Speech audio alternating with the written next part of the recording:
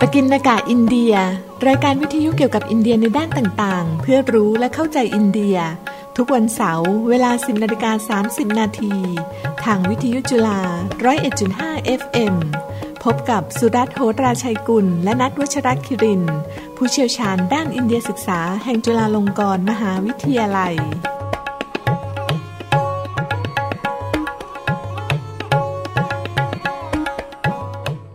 สวัสดีครับท่านผู้ฟังพบกับรายการปกิณกะอินเดียสำหรับวันเสาร์ที่11เมษายนพุทธศักราช2563หัวข้อในวันนี้คือโควิด -19 กับคนไทยในอินเดียผมสุรัตน์ โหราชัยกุลผู้ช่วยศาสตราจารย์ประจำภาควิชาความสัมพันธ์ระหว่างประเทศคณะรัฐศาสตร์และผู้อำนวยการศูนย์อินเดียศึกษาแห่งจุฬาลงกรณ์มหาวิทยาลัยครับและผมณัฐ วชรคิรินทร์เจ้าหน้าที่วิชาการศูนย์อินเดียศึกษาแห่งจุฬาลงกรณ์มหาวิทยาลัยครับวันนี้ก็เรามีวิทยากรอีกท่านหนึ่งนะครับก็คือท่านอาจารย์กิติพงษ์บุญเกิดนะครับหรือที่หลายคนจะรู้จักท่านว่าอาจารย์เก่งซึ่งเป็นผู้เชี่ยวชาญภาษาฮินดีเป็นผู้เชี่ยวชาญภาษาฮินดีนะครับเป็นอาจารย์ประจำสาขาวิชาภาษาเอเชียใต้คณะสรศาสตร์จุฬาลงกรณ์มหาวิทยาลัยของเรานะครับครับผมแล้วก็ปัจจุบันนี้กำลังทำดุษฎีนิพนธ์เขียนดุษฎีนิพนธ์ปริญญาเอกเนี่ยนะครับที่มหาวิทยาลัยเนฮูนอร์ทอีสเทิร์นฮิลUniversity นะครับซึ่งตั้งอยู่ในเมืองชิลองแห่งรัฐเมฆาลัยนะครับซึ่งตอนนี้อาจารย์กิติพงษ์บุญเกิดเนี่ยหรืออาจารย์เก่งก็อยู่ในสายเราแล้วนะครับสวัสดีครับอาจารย์เก่งครับครับสวัสดีครับอาจารย์สุรัตน์สวัสดีคุณณัฐและคุณผู้ฟังครับครับสวัสดีครับอาจารย์ครับอาจารย์ครับผมเห็นอาจารย์เขียนอะไรต่างๆนานาใน Facebook ที่น่าสนใจมากนะครับและเป็นวิดีโอคลิปด้วยล่าสุดก็เป็นรูปอาหารอะไรเยอะแยะมากมายทั้งหมดนี้มันเกี่ยวข้องอะไรกับสถานการณ์โควิดในประเทศอินเดียอาจารย์พอจะเริ่มเล่าให้เราฟังได้ไหมครับครับอาจารย์ครับแรงบันดาลใจสำคัญเลยครับเมื่อเริ่มขึ้นเมื่อ 3-4 วันที่แล้วเนี่ยผมพบข่าวเห็นว่าในเมืองไทยเนี่ยตื่นตระหนกกันมากพูดกันมากว่าในอินเดียร้ายแรงรุนแรงน่ากลัวสถานการณ์สับสนโอลหม่านเกิดการจลาจลสงครามแย่งอาหารนะคนไม่มีอาหารจะกินขาดแคลนนะแล้วก็มีการพูดกันถึงขนาดว่าถูกทอดทิ้งไม่ได้รับการเหลียวแลจากทางการผมอยู่ในนี้ครับอาจารย์ผมอยู่ในอินเดียพร้อมกับเพื่อนๆพี่น้องชาวไทยทั่วประเทศเนี่ยเราประหลาดใจผมประหลาดใจเสร็จแล้วผมก็อยากจะทำความเข้าใจกับตัวเองก่อนว่าเราเข้าใจอะไรผิดหรือเปล่าก็คุยกันกับบรรดาเพื่อนพี่น้องทั่วประเทศอินเดียครับอาจารย์แล้วก็เพื่อนพี่น้องชาวไทยใช่ไหมครับใช่ครับเพื่อนพี่น้องชาวไทยทั่วประเทศอินเดียคือพยายามติดต่อกันแล้วก็ผมอยากจะรู้ว่าถามสารทุกข์สุขดิบว่าคุณเป็นยังไงเอาเริ่มจากตัวผมก่อนผมอยู่ที่นี่เนี่ยอาจารย์ครับอย่างที่ข่าวออกไปว่าประเทศอินเดียล็อกดาวน์ทั่วประเทศ21วันครับแล้วก็คนก็คงจะไปตื่นตระหนกเพราะไม่รู้ความจริงเป็นจริงคำว่าล็อกดาวน์ในที่นี้เนี่ยเราไม่ได้อดอาหารนะครับร้านค้าร้านอาหารของใช้จำเป็นนั้นมีการเปิดขายในช่วงเวลาที่จำกัดไม่ได้เปิดขายทั้งวันไม่ได้เปิดขายทุกวันแต่เวลาที่จำกัดเนี่ยแต่ละรัฐไม่เท่ากันอย่างเช่นที่ผมอยู่เมฆาลายานี้จะมีขายช่วงกลางวันเท่านั้น 10 โมงเช้าถึงประมาณบ่าย 2นะครับแล้วตอนนี้รู้สึกจะขยายเวลาไปแล้วถึง 4 โมงเย็นนะครับแล้วก็สัปดาห์ละ3หรือ4วันบางทีจะมีเหตุการณ์อะไรขึ้นมาแล้วเขาก็ขอให้หยุดไปอย่างเงี้ยนะแต่ว่าทุกสัปดาห์เนี่ยมีร้านเปิดขาย3ถึง4วันละอาหารมี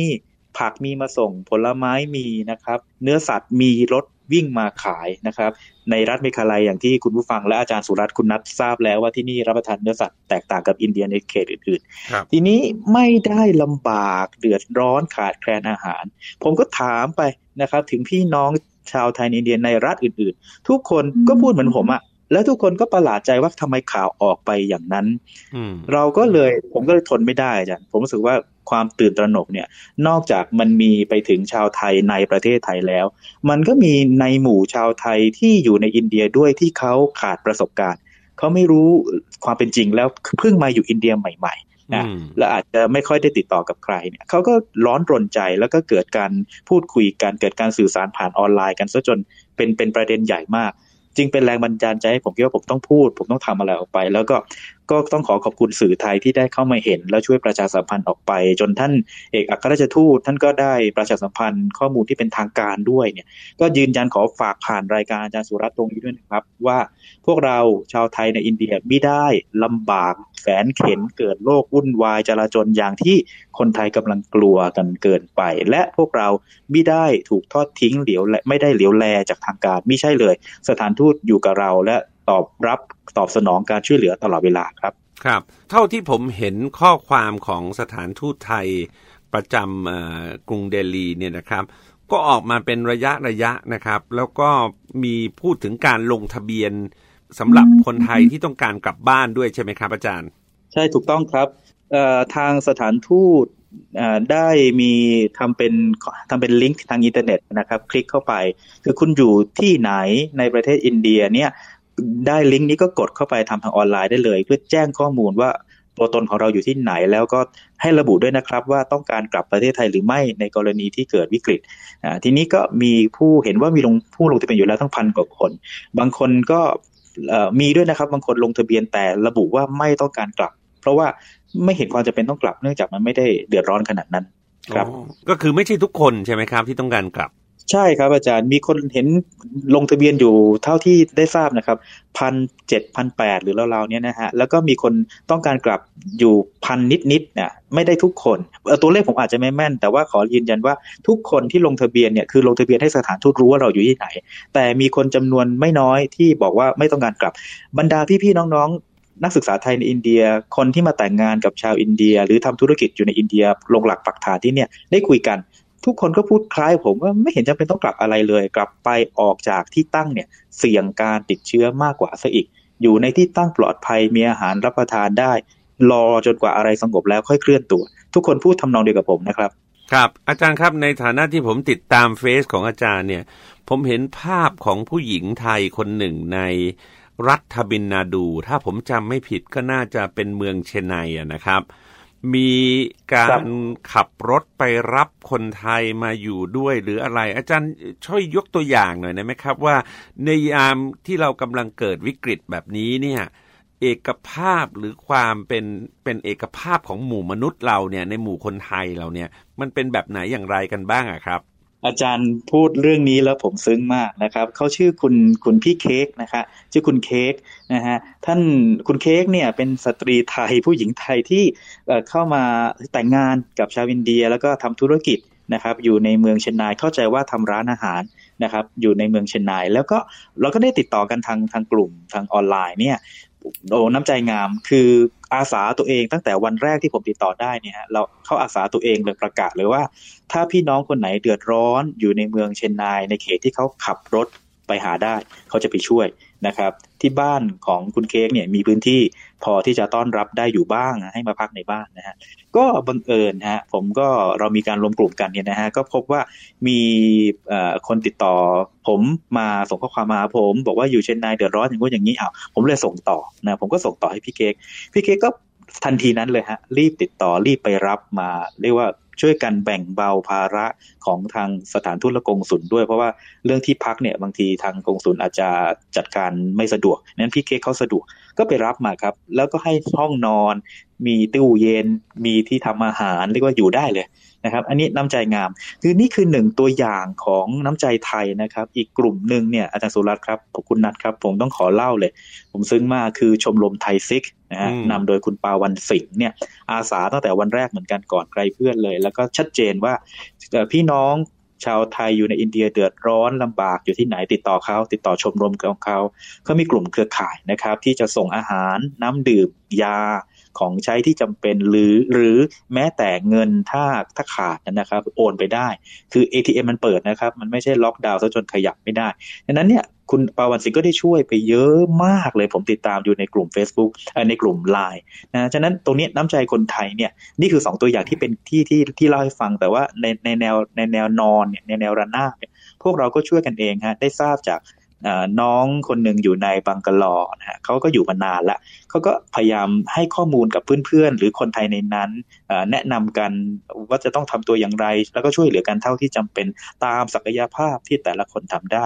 มีคนหนึ่งครับอาจารย์อยู่ในดาร์จิลิงทำร้านอาหารไทยอยู่ที่นั่นก็ดูแลคนไทยที่มีอยู่ราวๆ10 คนในดาร์จิลิงเนี่ยก็ดูแลไว้ในอุปการะตัวเองเพราะตัวเองมีร้านอาหารไทยอย่างนี้เป็นต้นอาจารย์ครับวัดไทยนะฮะเมื่อวานนี้เองเพิ่งได้คุยกับพระสงฆ์ที่วัดไทยในพุทธคยาที่นั่นมี10 กว่าวัดที่นั่นก็ดูแลกันอย่างอบอุ่นนะเพราะว่ามันคนไทยเราอยู่กันเยอะที่นั่นตรงนี้น้ำใจไทยซาบซึ้งครับอาจารย์ครับโอ้ดีงามครับจริงๆแล้วเท่าที่ผมทราบก็คือกลุ่มไทยซิกเนี่ยนะครับก็จะมีบางบ้านบางสมาคมด้วยเนี่ยที่เข้าไปดูแลไม่ใช่แค่เฉพาะเรื่องของคนไทยนะครับมีช่วยคนอินเดียด้วยอะไรทำนองเนี้ยนะครับซึ่งอันนี้ก็เป็นอะไรที่ผมคิดว่าน่าสนใจมากๆเลยนะครับว่าแต่ละคนก็มีเมตตาจิตแม้จะนับถือศาสนาต่างกันแต่ก็มีสิ่งที่ผมเรียกว่าอะไรดีครับจิตใจที่เอื้อเฟื้อนะครับนะช่วยเหลือเพื่อนมนุษย์ด้วยกันนะครับครับผมอาจารย์ครับคุณนัทมีประเด็นจะถามเลยนะฮะคือจริงๆแล้วเนี่ยคือผมก็อยากจะถามเรื่องประเด็นเรื่องชาวอินเดียพ้นทะเลนี่แหละแต่พอดีว่าเมื่อสักครู่เนี้ยอาจารย์เก่งก็ได้เล่าถึงเรื่องชาวไทยซิกที่อาศัยอยู่ในอินเดียแล้วก็ช่วยเหลือที่นั่นไปแล้วนะครับก็ผมก็อยากจะบอกว่าผมเนี่ยบางครั้งก็คือติดตามกิจกรรมของกลุ่มนี้อยู่เหมือนกันแล้วก็ทราบว่าไม่ใช่เขาจะช่วยเหลือเฉพาะคนที่เกี่ยวข้องกับอินเดียเท่านั้นก็คือว่าชมรมนี้เขาก็ยังทำอาหารไปแจกตามที่ต่างๆเป็นประจำอยู่แล้วครับเพราะฉะนั้นคือเราก็ได้เห็นว่าการช่วยเหลือพวกนี้คือเขาไม่ได้คำนึงถึงเฉพาะว่าเป็นเชื้อชาติศาสนาอะไรก็คือว่าเราทุกคนคืออยู่ด้วยกันในโลกใบเดียวกันไม่ใช่แค่ว่าเราจะต้องมาแบ่งว่าเป็นประเทศนี้เป็นชาติพันธุ์นี้เราถึงจะช่วยเหลือครับก็ผมก็แค่ขอเสริมนิดหน่อยเพราะจริงๆคือตอนแรกผมก็กะจะถามเรื่องนี้พอดีว่าอาจารย์เก่งก็อธิบายไปก่อนครับครับอาจารย์เก่งครับมันก็ยังมีบางสื่อบางแหล่งที่พยายามออกมาพูดจาในลักษณะที่แบบอ่านแล้วสะดุ้งตกใจน่ากลัวไปหมดเลยอย่างเงี้ยนะครับอันนี้ก็ยังเป็นข้อมูลที่ยังพูดง่ายๆก็คือครอบงำอยู่ในระดับหนึ่งใช่ไหมครับอาจารย์ใช่ครับอาจารย์มันผมมีความคิดอย่างนี้ครับอาจารย์อินเดียเนี่ยคำว่าประเทศอินเดียเนี่ยมักตกเป็นตัวตลกเป็นตัวร้ายฝังใจในทัศนคติในของคนไทยจำนวนไม่น้อยครับบางคนเนี่ยมองอินเดียเป็นลบไว้ก่อนเลยอะไรที่เกิดขึ้นในอินเดียคือลบคือดำคือไม่ดีฉะนั้นเนี่ยพอข่าวบางสำนักบางกระแสเนี่ยไม่ว่าจะออนไลน์ออฟไลน์นะครับจับเอาประเด็นเล็กครับอาจารย์ไปขยายเป็นประเด็นใหญ่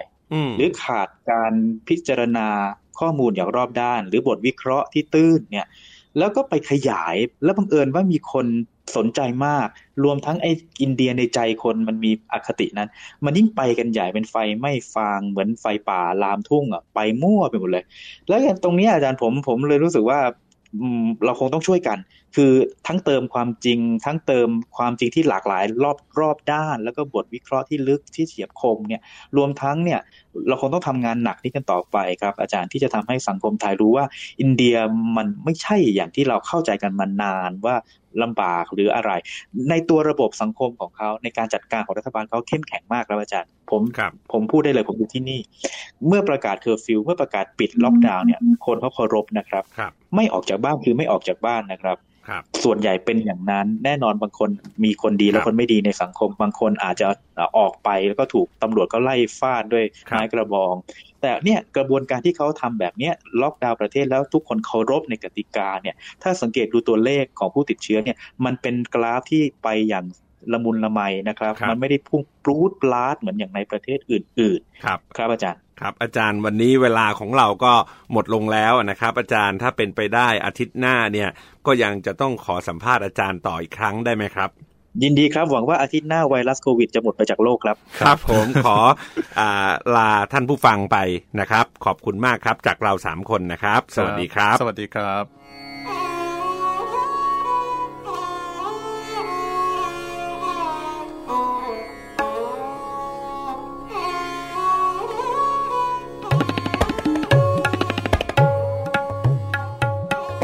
ปกิณกะอินเดีย